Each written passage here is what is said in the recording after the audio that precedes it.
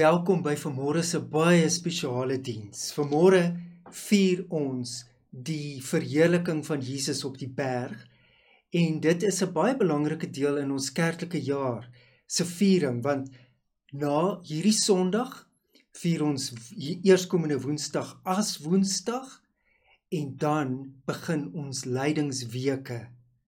So baie welkom by hierdie baie spesiale geleentheid. It's a privilege for me to welcome everybody at this very special occasion this morning. We celebrate the transfiguration of Christ. And this is a very special celebration in our church year because we start with this celebration followed by Ash Wednesday, and after that we will then celebrate all the Lent weeks that we follow Jesus on his path of suffering, and then also celebrating him dying and resurrecting from the cross. So welcome. May God be with us. Our commencing word this morning comes from Psalm chapter 50. Kom ons begin en dan konsentreer ons op wat Psalm 50 vir ons in die aanvangswoord sê. Die Here is God. Hy alleen is God. Hy spreek, hy roep die hele wêreld op, van waar die son opkom tot waar hy ondergaan.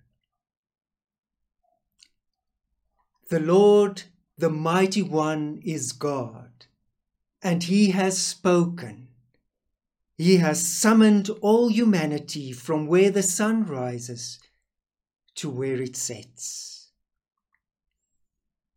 Because the Lord our God is our Saviour God, he always invites us into his grace.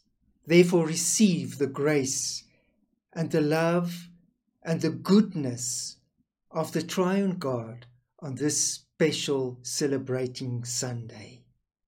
Mag die drie-enige God, die God wat ons Vader is, Jesus wat vir ons lief is, en die Heilige Gees wat ons beskerm en vir ons vertroos, by jou en my wees op hierdie baie spesiale Sondag. Amen. Ons loflied vanmôre is die pragtige lied, Heilige Jesus, Heer van die Here. Let us listen to our praise hymn while Andre sing, Fairest Lord Jesus.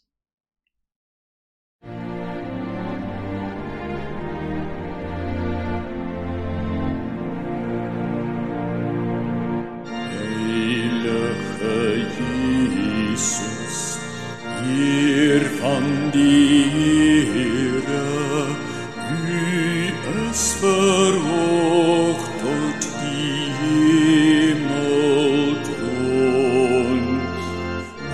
Ons bring U ere, Christus die Here, met heerlikheid is U gekroon. Fairest Lord Jesus, ruler of all nature, O thou of God and man the Son, Thee will I cherish, Thee will I honor, Thou my soul's glory, joy and crown. Alpha en die Omega, U kom en elkeen sal U kan sien. U is die eerste, U is die laaste, die ganse skepping sal U dien. O fairest beauty, heavenly and earthly,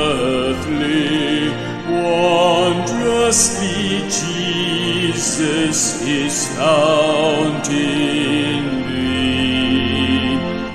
None can be nearer, fairer or dearer than thou, my Saviour, art to me.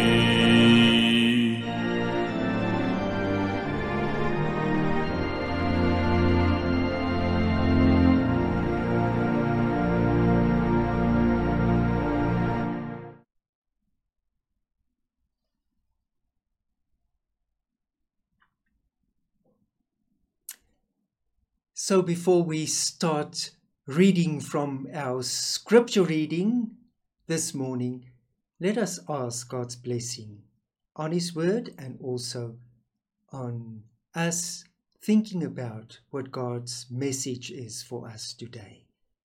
Kom ons bid voordat ons die skrifgedeelte gaan lees.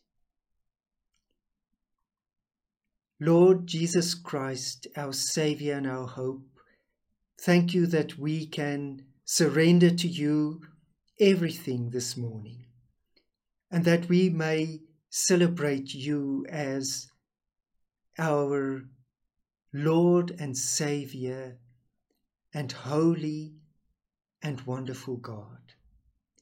But above all, that we can realize this morning that you are the loving and gracious Lord of our salvation. Here Jesus, dankie dat ons U vanmôre kan verheerlik, dat as ons hierdie Sondag van verheerliking vier, dat ons aan U al die eer gee, omdat U die een is wat vir ons genade en liefde kom bewys het. Daarom is ons oop om vanmôre vanuit U woord ook die boodskap te hoor wat U spesifiek vir ons het. Hier is ons, U kinders. Ons luister. Amen. Van Markus hoofstuk 9 vanaf vers 2 tot 9 lees ons Markus se weergawe van hierdie verheerliking van Jesus op die berg. Mark chapter 9 verses 2 to 9 will be our scripture reading, all about how Mark conveys to us the transfiguration of Christ. 6 dae later het Jesus vir Petrus en Jakobus en Johannes saamgeneem en hulle op 'n hoë berg gebring waar hulle heeltemal alleen was.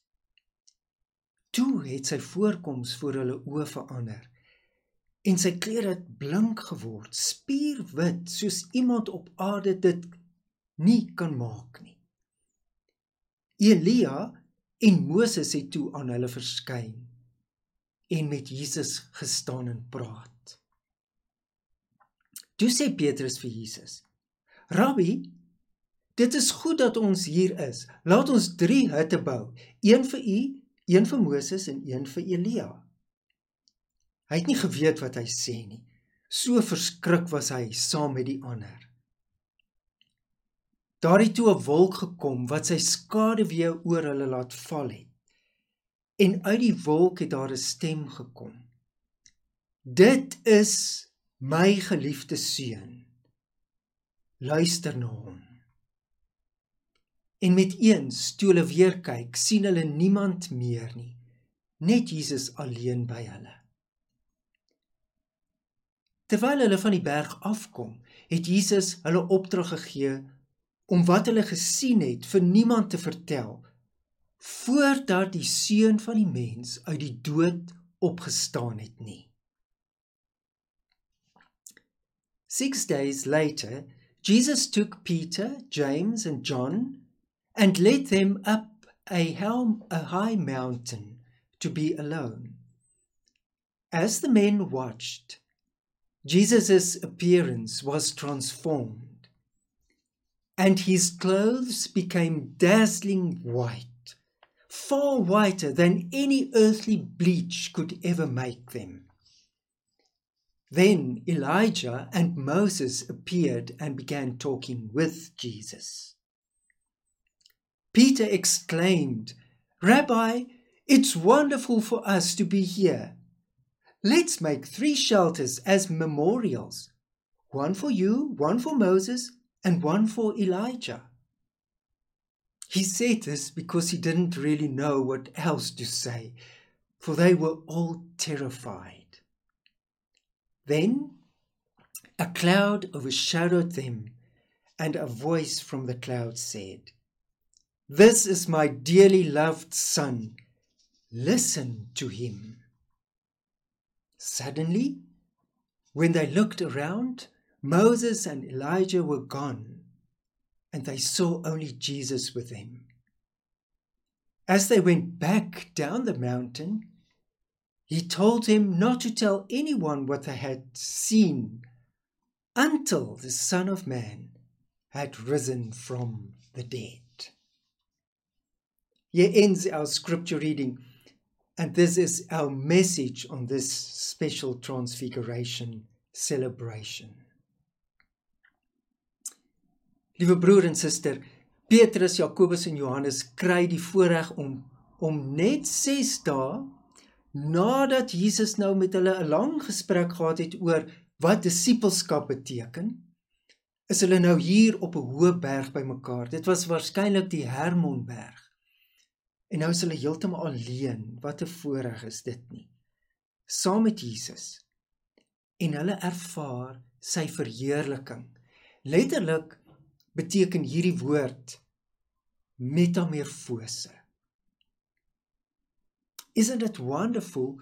What a privilege, my dear brothers and sisters, for Peter, James and John, that they are giving this privilege 6 days after Jesus conversed with them and talked to them about discipleship, that Jesus on this high mountain, it was probably the Hermon mountain, that they experiences Jesus' transfiguration.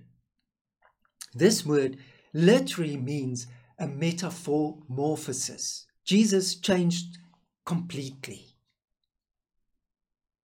Jesus se voorkoms en sy klere het verander, en toe gebeur dit dat Elia, wat in die Ou Testament die verteenwoordiger was van al die profete, en dan ook Moses, wat die verteenwoordiger was van die wet, met Jesus nou in 'n gesprek tree. En ons lees in hierdie selfde gedeelte as Lukas vir ons sê, dat hulle met Jesus oor sy sogenaamde uittog, of sy Exodus, sy uittog praat. Jesus se goddelikheid skyn deur sy menslikheid. En dit laat 'n mens ook dink dat, soos wat alreeds in Daniël voorspel is, in Daniël 7 vers 9, waar daar voorspel word oor een wat vir ewig sal lewe, sal vir altyd skyn. In die Engels is dit die Ancient of Days. So is Jesus, en so verskyn hy dan op hierdie besondere geleentheid. Notice that Jesus' appearance and his clothing changed while Elijah, and he represented all the prophets, and Moses, representing the law, are in a conversation with Jesus. And in Luke, we read that they talk about Jesus' exodus. His exodus because Jesus was born to die. So his exodus on his way to be crucified and to die, but also on his way to be resurrected from the dead.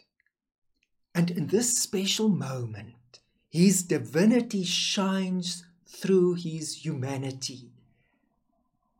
And this was also reminiscent on what Daniel in chapter 7 with verse 9 writes about, when he says that one day the Ancient of Days, the one who lives forever, will be shining upon this earth. En Petrus, hy is so verskrik, en sy reaksie is dan om 3 hutte te bou. Een vir Elia, een vir Moses en een vir sy Rabbi Jesus.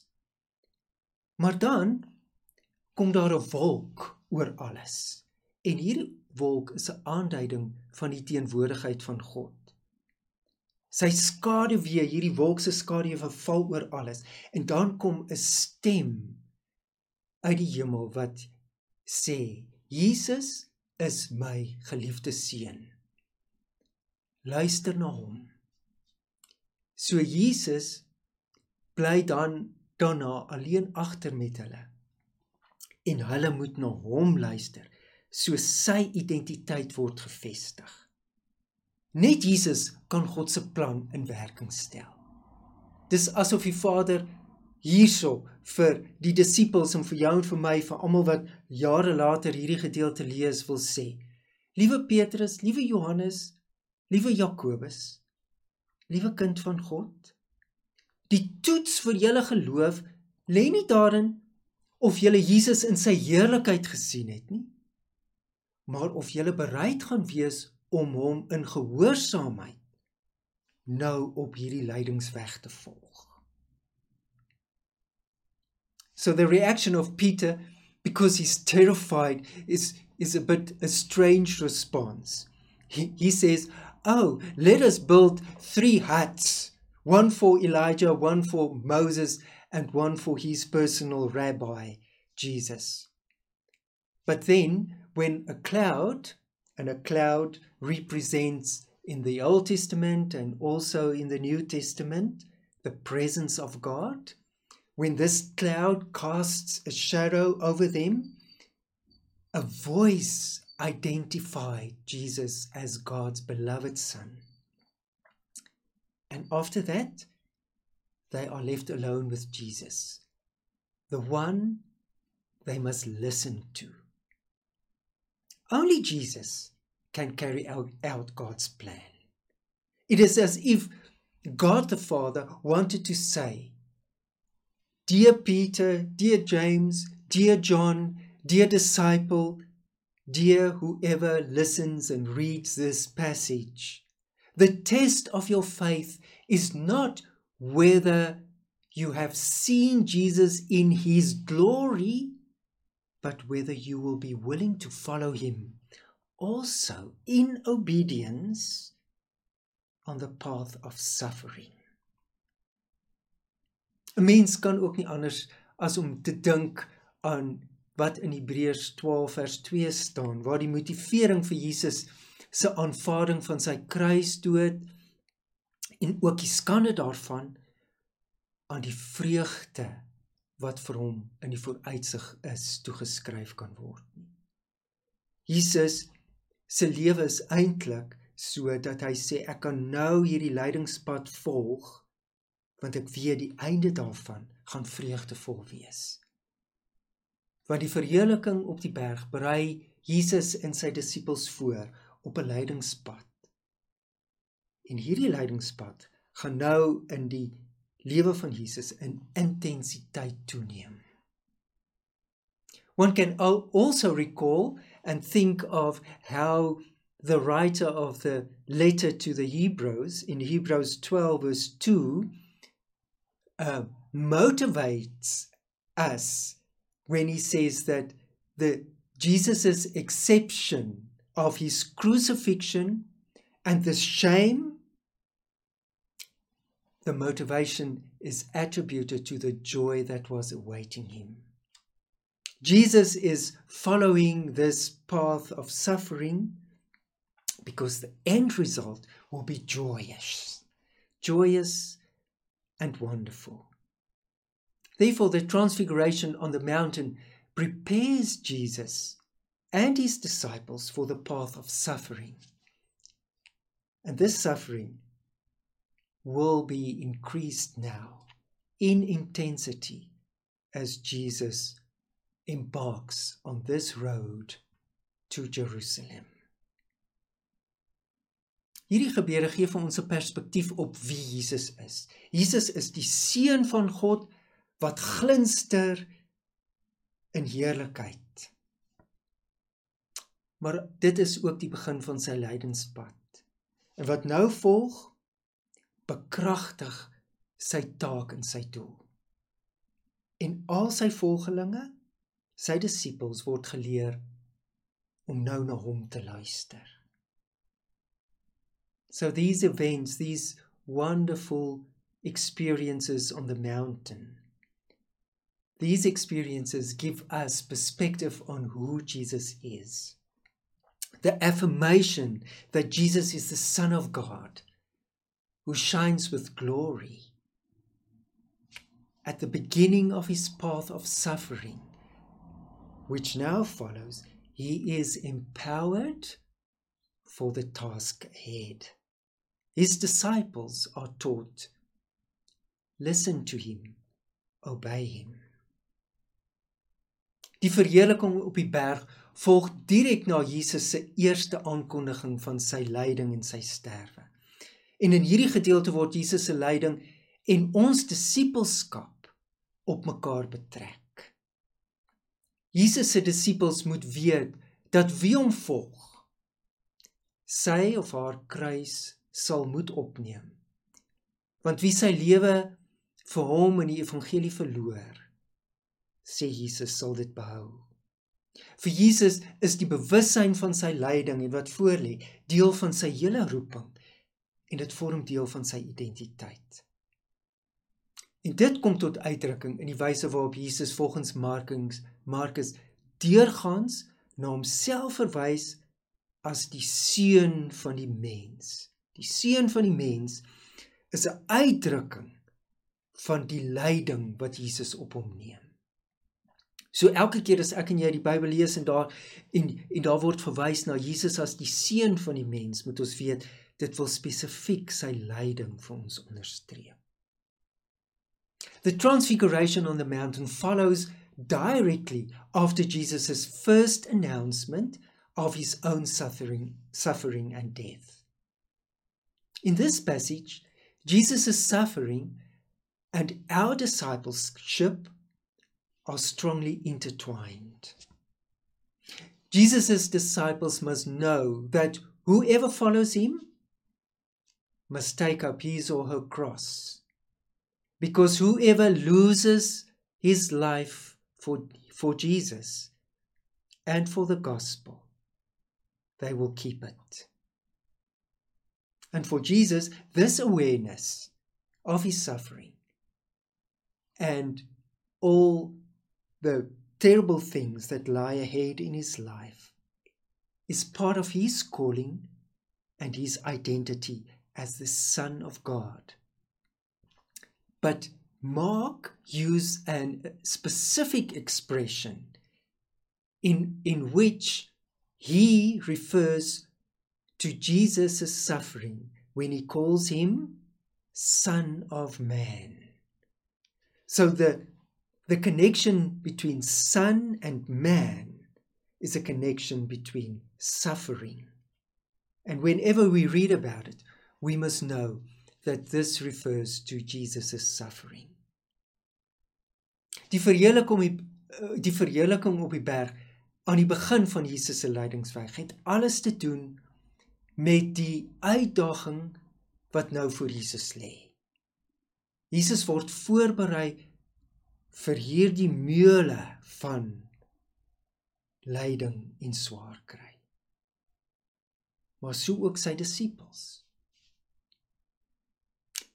En die tragedie is dat vir Petrus en vir die Jode van sy tyd was die gedagte van 'n lydende Messias was totaal vreemd. En daarom wanneer Petrus Jesus se hemelse heerlikheid op die berg sien, wil hy dit vasvang. Hy wil hutte bou. Petrus se behoefte is om in hierdie heerlikheid te bly. The transfiguration at the beginning of Jesus' path of suffering has everything to do with a great challenge that lies before Jesus. Jesus is being prepared for the difficulty which lies before him. This is also a preparation for his disciples, his followers. But sadly, for Peter and the Jews of his day, any thought of a suffering Messiah was utterly strange and unacceptable. When he, this is Peter, experienced Jesus' heavenly glory here on the mountain, he wants to capture it. Therefore, he wants to build huts. Peter's need is to abide in glory. And this is also our human need. Petrus se optrede dui op die mislukking, die onvermoë, die onbeholpenheid wat Jesus se disippels het om te verstaan waarvoor Jesus regtig gebore is. Hy hou nie van hierdie lydingspraatjies nie. Wat hy hier op die berg beleef, maak hom diep gelukkig. Hy voel goed daaroor. Met so 'n blink en goddelike Jesus op die berg, saam met Elia en Moses, wil hy graag bly. En dis soos ek en jy ook. As ons hierdie bergtop ervarings het, dan is dit vir ons so wonderlik, ons wil altyd daarin vasgeval bly. Daarom motiveer hierdie heerlikheid sy voorstel om hutte te bou. Dis so mooi dat ek lees dat Dirkie Smit sê, Petrus wil direk die Sabbatsrus van die eindtyd ingaan. Hy wil eintlik hemel op aarde hê. Hy wil Galilea sonder Jerusalem hê. Peter's actions indicate also the human part of everybody. And that is the failure and the inability, and also our spiritual clumsiness, that we cannot understand the reality of Jesus' life. Peter doesn't like the discussions about suffering. What he experiences on the mountain makes him deeply happy. He feels good about it. He wants to stay with the bright and the divine Jesus on this mountain and with Elijah and Moses. And we are the same. When we experience spiritual mountaintop experiences, we want to stay there. This motivates Peter's proposal to build huts. He wants to enter directly into the Sabbath rest of the end of times. He wants heaven on earth like we do. He wants Galilee without the experience and the suffering of Jerusalem. Daarom wys Petrus se aanbod waarskynlik na die loofhuttefees. In Israel is die loofhuttefees gevier en tydens hierdie fees is hutte gebou en het die volk God se nuwe bedeling verwag. Petrus wil nou in hierdie oomblik van heerlikheid ook hierdie nuwe bedeling laat begin. Maar dit kan nie, want Jesus moet eers ly, eers sterf, sodat ons daarna in die heerlikheid kan ingaan. So Peter's offer probably refers to the Feast of the Tabernacles. During this Jewish festival, huts were built and the people awaited God's new dispensation. Peter now wants, in these moments of glory and joy and happiness, he wants to start a new dispensation already. But it's impossible because Jesus has to suffer first before you and I can experience the joys of resurrection and new life. Jesus se weg is dus 'n weg na die wêreld toe. Hy bring hemel op aarde. Dit is die verheerliking op die berg. Jesus is onteenseglik God. Die kortstondigheid daarvan, van hierdie belewenis. En wat daarna moet gebeur, is egter onmiskenbaar die weg en die gestalte van lyding en van selfontlediging. The way of Jesus is the way to this world, into this world, not away from the world. He brings heaven to earth. And this transfiguration on this mountain means Jesus is undeniably God. The ephemerality of it is just a small glimpse of his glory. But what happened next underscores that his way is the form of suffering. Jesus has to suffer. And it's also the way of self-emptying. And this is why Jesus is on this path of salvation.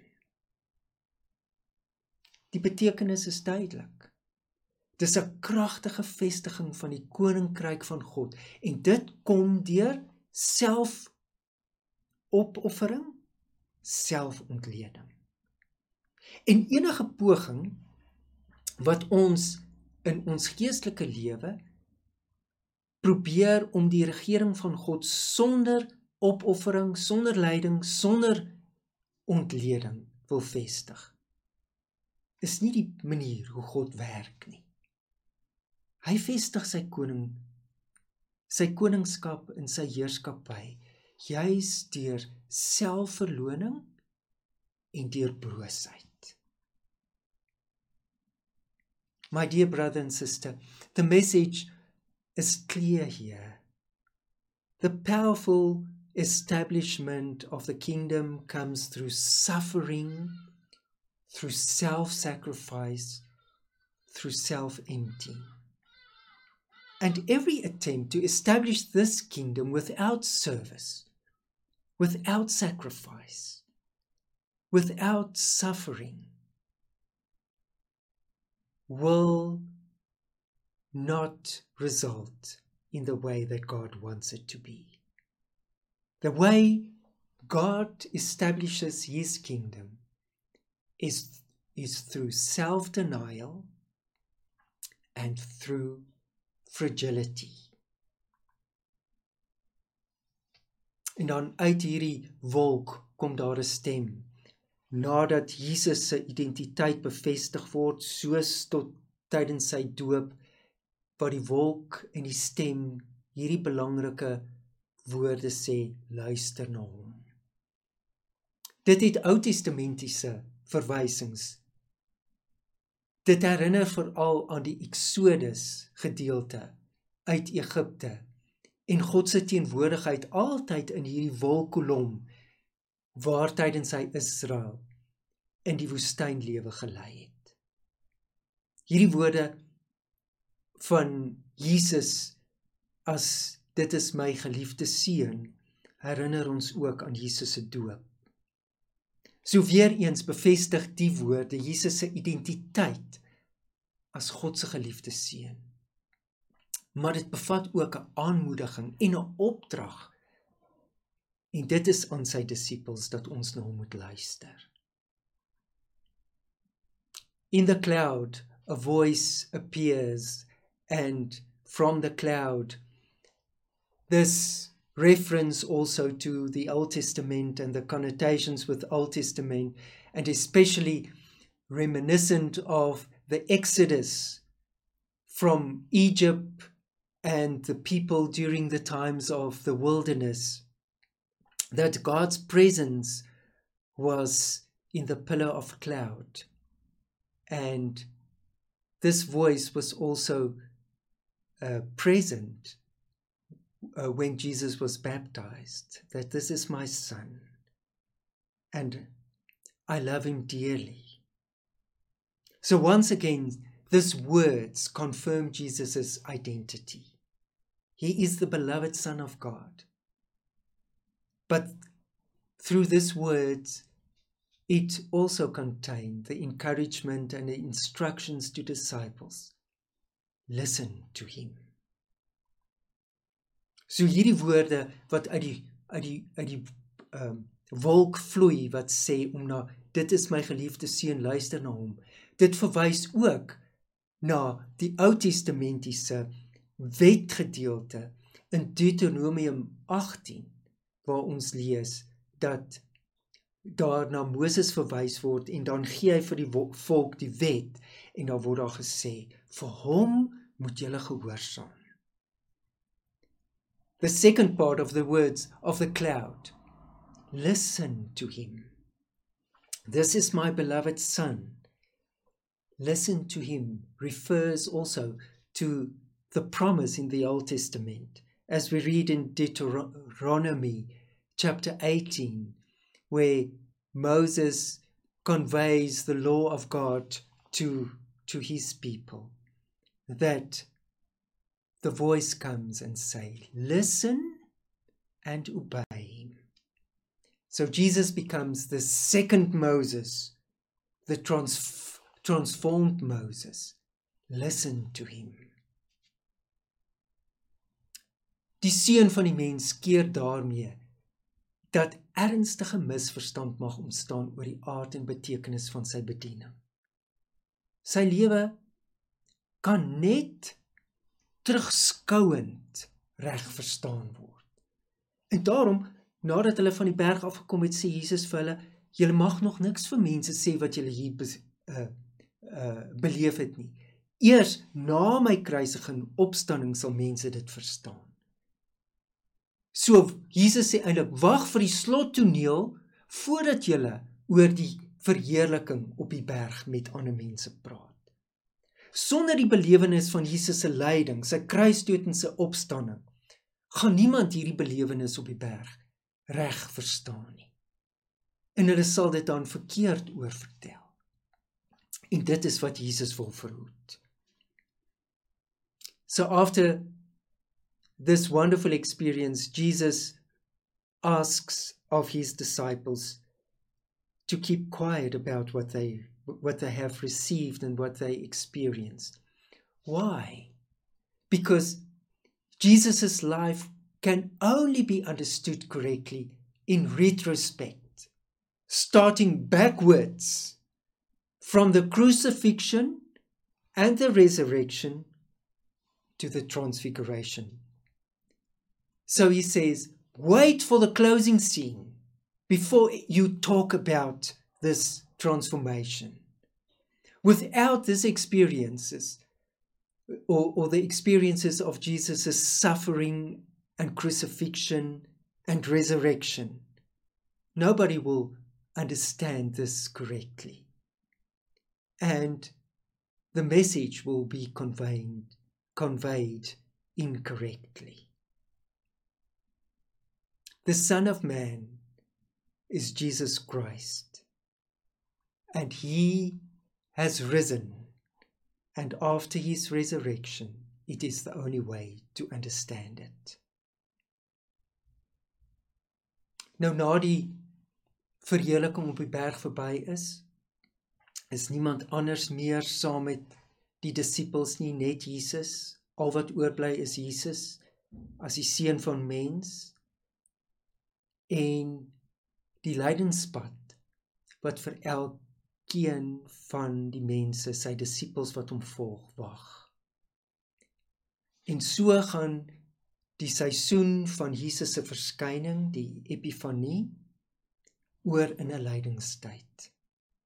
In 'n tyd van aflegging, selfondersoek, skuldbelydenis, vas, berou, bekering en sterwe. En dit is waar ons in hierdie kerklike jaar nou is. Ons is nou in die tyd waarin ons Jesus ook volg, in selfontleding, in selfoorgawe, in aflê, in oorgee. The transfiguration ends. No one else is with the disciples except Jesus. And all that remains is he who continuously calls himself the Son of Man with the suffering that awaits him but also the path of suffering for all of his disciples and anyone who identifies with him. This is how the season of Epiphany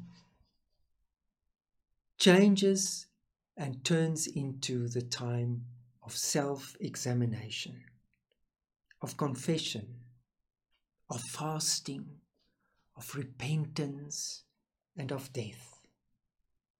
So you and I also enter into this season of Lent, where we move into a time of self-examination, of self-sacrifice, of dying in ourselves. So we all have a struggle with suffering. Beteken dit, liewe broer en suster, dat Christene lyding moet verheerlik? Moet ons nou lyding in ons lewe innooi en sê dis wonderlik? Nee, lyding is nie op sigself heerlik nie. Wat dit wel beteken, is dat ons gawes van God gekry het, sodat ons ander in hierdie lewe kan dien. Ons word oorlaai deur God se goedheid en ons word opgeroep om dit in diens van God en vir mekaar te stel. Die weg van Christus is die weg van wegkyk van myself, om Jesus se voorbeeld te volg, te gee van myself en in diens van ander te staan. Dan lewe ek soos Jesus. The question arises that, does it mean that we as Christians should glorify suffering? Should we invite suffering into our lives? No. Suffering is not glorious in itself. What this does mean is that Christians should use the gifts that God gave to us through suffering to serve others. We are overwhelmed by God's goodness, and we are called to use all the graces and all the goodness that we receive from God in our lives in service to others. The way of Christ is to look away from myself and to give myself in service to other people. And then we will be following Jesus in his suffering. Ons word in lydingstyd genooi om fyn na Jesus te kyk en goed na hom te luister. Dis hoekom die stem daar was wat sê, luister na hom. 'n Verbintenis aan Jesus en die praktiese navolging van Jesus sal ons na plekke toe neem waar ons noodwendig onsself moet opoffer. Dit is die normale weg van 'n disipel. Die 3 disippels moes weer saam met Jesus van die berg afgaan, terug na die vallei, terug na die werklike lewe. 'n Vallei waar daar siek mense was wat genees moet word. Konflikte tussen mense wat uitgestryk moes word, waar daar honger mense was wat gevoed moes word, waar daar, soos Jesus beloof het, 'n kruis gedra moet word en lyding wat op hulle wag. Daar was dus geen manier waarop hulle hierdie glinsterende bergtop ervaring kon pause, as ons dit so sê. Ons moet verby dit beweeg en seker maak dat hierdie ervaring ons die identiteit van Jesus wys. So during Lent, we are invited to take a close look at Jesus and to listen to him, as the voice said. A commitment to Jesus and the practical imitation of Jesus will take us to a place where we have to sacrifice. This is the normal way of people following Christ. These 3 disciples had to go down the mountain with Jesus again, back to the valley of their normal lives, a valley where there were sick people who had to be healed, conflicts that to be resolved. Hungry people who had to be fed, a cross that had to be carried, and suffering awaited them, and even death.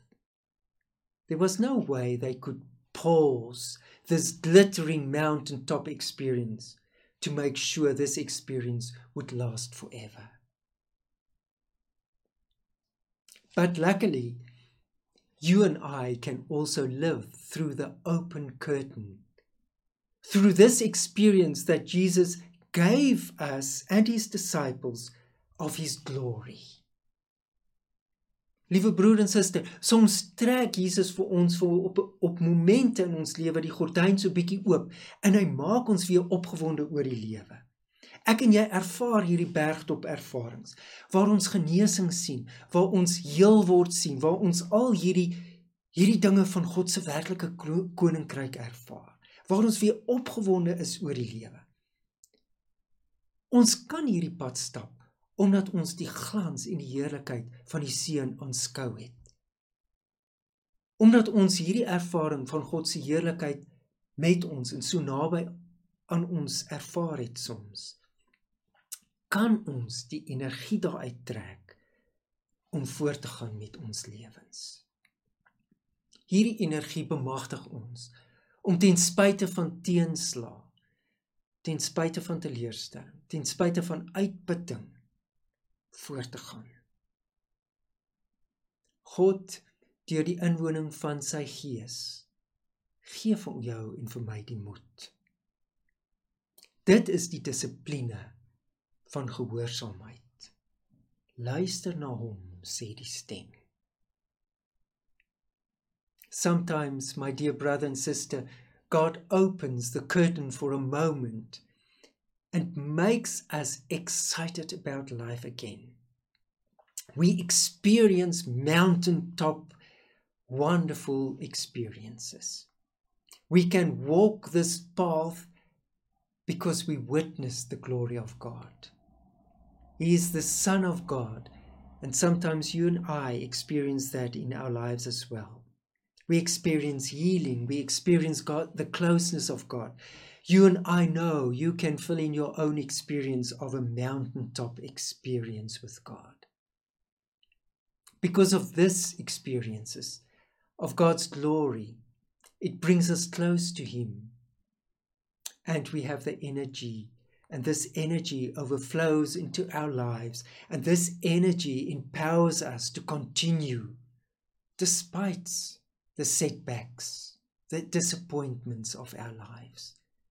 When we become exhausted and tired and discouraged. God, through the indwelling of the Holy Spirit, gives you and me the courage and the discipline of obedience. So what is the message of the Festival of Transfiguration? The message is that transformation is possible. Die boodskap waarmee ek en jy hierdie dag kan vier, is dat om getransformeer te wees is moontlik. 'n ander woord vir die verheerliking op die berg is transformasie. Dis miskien 'n makliker woord om ons te help om te verstaan wat hierdie gedeelte vir ons wil sê. Wanneer 'n persoon getransformeer word, vind daar 'n ontwikkeling binne hom plaas. Hy of sy verander en iets nuuts kom na vore. 'n nuwe manier van optree, 'n nuwe gedrag, 'n nuwe houding, 'n nuwe aksie. Ons word opgeroep om nuut te word en Christus se voorbeeld te volg. Ons transformasie begin by ons verbintenis aan Jesus, dat ons weet dat ons kinders van God is. Ons is almal op die een of ander manier gewond.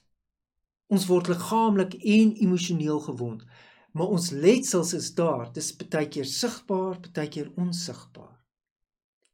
En dit sal altyd daar wees. Maar Ons reflekteer of skyn, soos wat met Jesus gebeur het. In ons stikkendheid skyn ons die lig na buite. Ons reflekteer God se lig. Want God is naby ons en niks kan ons van sy liefde skei nie. Another word for transfigure is transform. This might be an easier word to help us to understand the message of this text this morning. When a person is transformed, there is development taking place within him or her, which changes us and makes us new. New behavior comes to the fore. A new attitude becomes prevalent in our lives. New actions follow. We are called to become new in Christ. Our transformation starts with our connection with Christ. What we know that we are children of God. Although we are wounded, we are broken physically or emotionally, our scars are there. It's visible. People can see it. But through our scars, there are openings that we know that the light of God shines through us into this world. And it will always be that we are broken, but broken healers. In our brokenness, the light of God shines through us. God is close to us and nothing can separate us from His love. En deur ons persoonlike transformasie, transformeer ons dan ook die samelewing. En dis die boodskap van hierdie mooi fees vandag. Ons moet die beeld van God reflekteer, net soos wat Jesus in daai oomblikke die heerlikheid van God gereflekteer het. Ons kan dan ook kollektiewe wonde in ons samelewing genees. Ons kan armoede waarmee ons so stry genees. Ons kan die siekte van diskriminasie byvoorbeeld genees. Ons kan byvoorbeeld die kwaad van geslagsgeweld en geslagsgebaseerde geweld kan ons genees. Ons kan die wonde van mense wat apaties is, wat rondom hulle kyk en afgestomp geraak het vir die nood van ander mense, vir armes en getuisterdes, dit kan genees word. Ons kan die heerlikheid van God vandag in hierdie samelewing laat skyn. Net soos Jesus, God se heerlikheid op die berg, deur hom laat skyn het.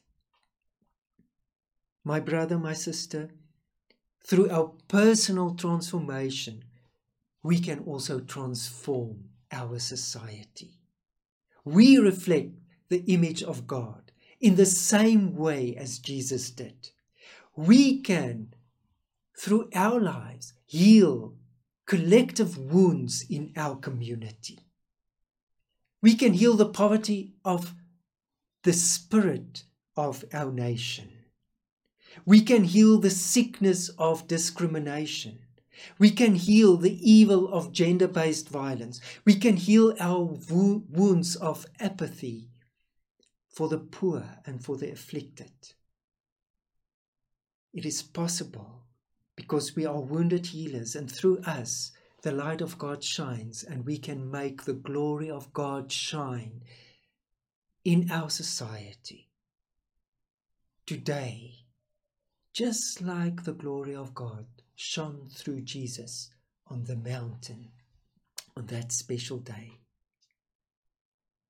So ons word getransformeer om die grootste menslike probleem te oorkom. En wat is dit? Ons vrees dat dood of lyding sterker is as liefde. En Jesus het hier kom wys dat deur sy verbintenis aan God, liefde sterker is as enige dood of lyding. Daarom is transformasie geloof 'n navolging van Jesus. Weet ek en glo ek en bou ek my lewe daarop. Liefde oorwin alle vrees en alle dood. So today, while we celebrate Transfiguration or Transformation Sunday, we are transformed to overcome the greatest human problem. And what is that? That is the fear that death and suffering would be stronger than love. And today the message is, through this wonderful celebrating festival this morning, transformational faith is you and I, we the disciples of Jesus, we know and we confess and we live by this truth. Love overcomes all fear and all death forever. Amen. Let us thank God for His word of transformation in our hearts this morning. Let us pray.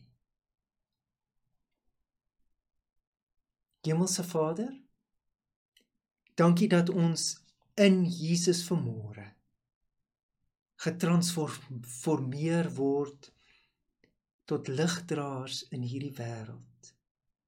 Soos wat die lig deur U Jesus geskyn het daar op die berg, net so kan ons ook skyn. Kom skyn deur ons, Here. Kom maak gesond, kom maak heel deur ons.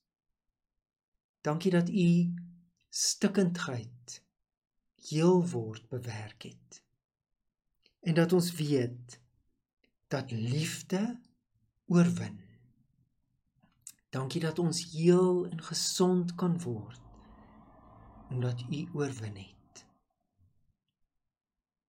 Lord Jesus Christ, thank you that we can celebrate Transfiguration Sunday and know that the message come clear and loudly to us, that we follow you in obedience to shine God's light of love and healing in this world of brokenness and sadness and death. Thank you that death and suffering, that all that is bad was conquered through your love. And thank you that love overcomes everything, and that love shines through us, even though we are broken. Thank you for making us shining lights of your glory. Amen. Ons sluit nou met die mooi lied, helder skyn U lig vir die nasies. May we be a shining light is our closing hymn this morning.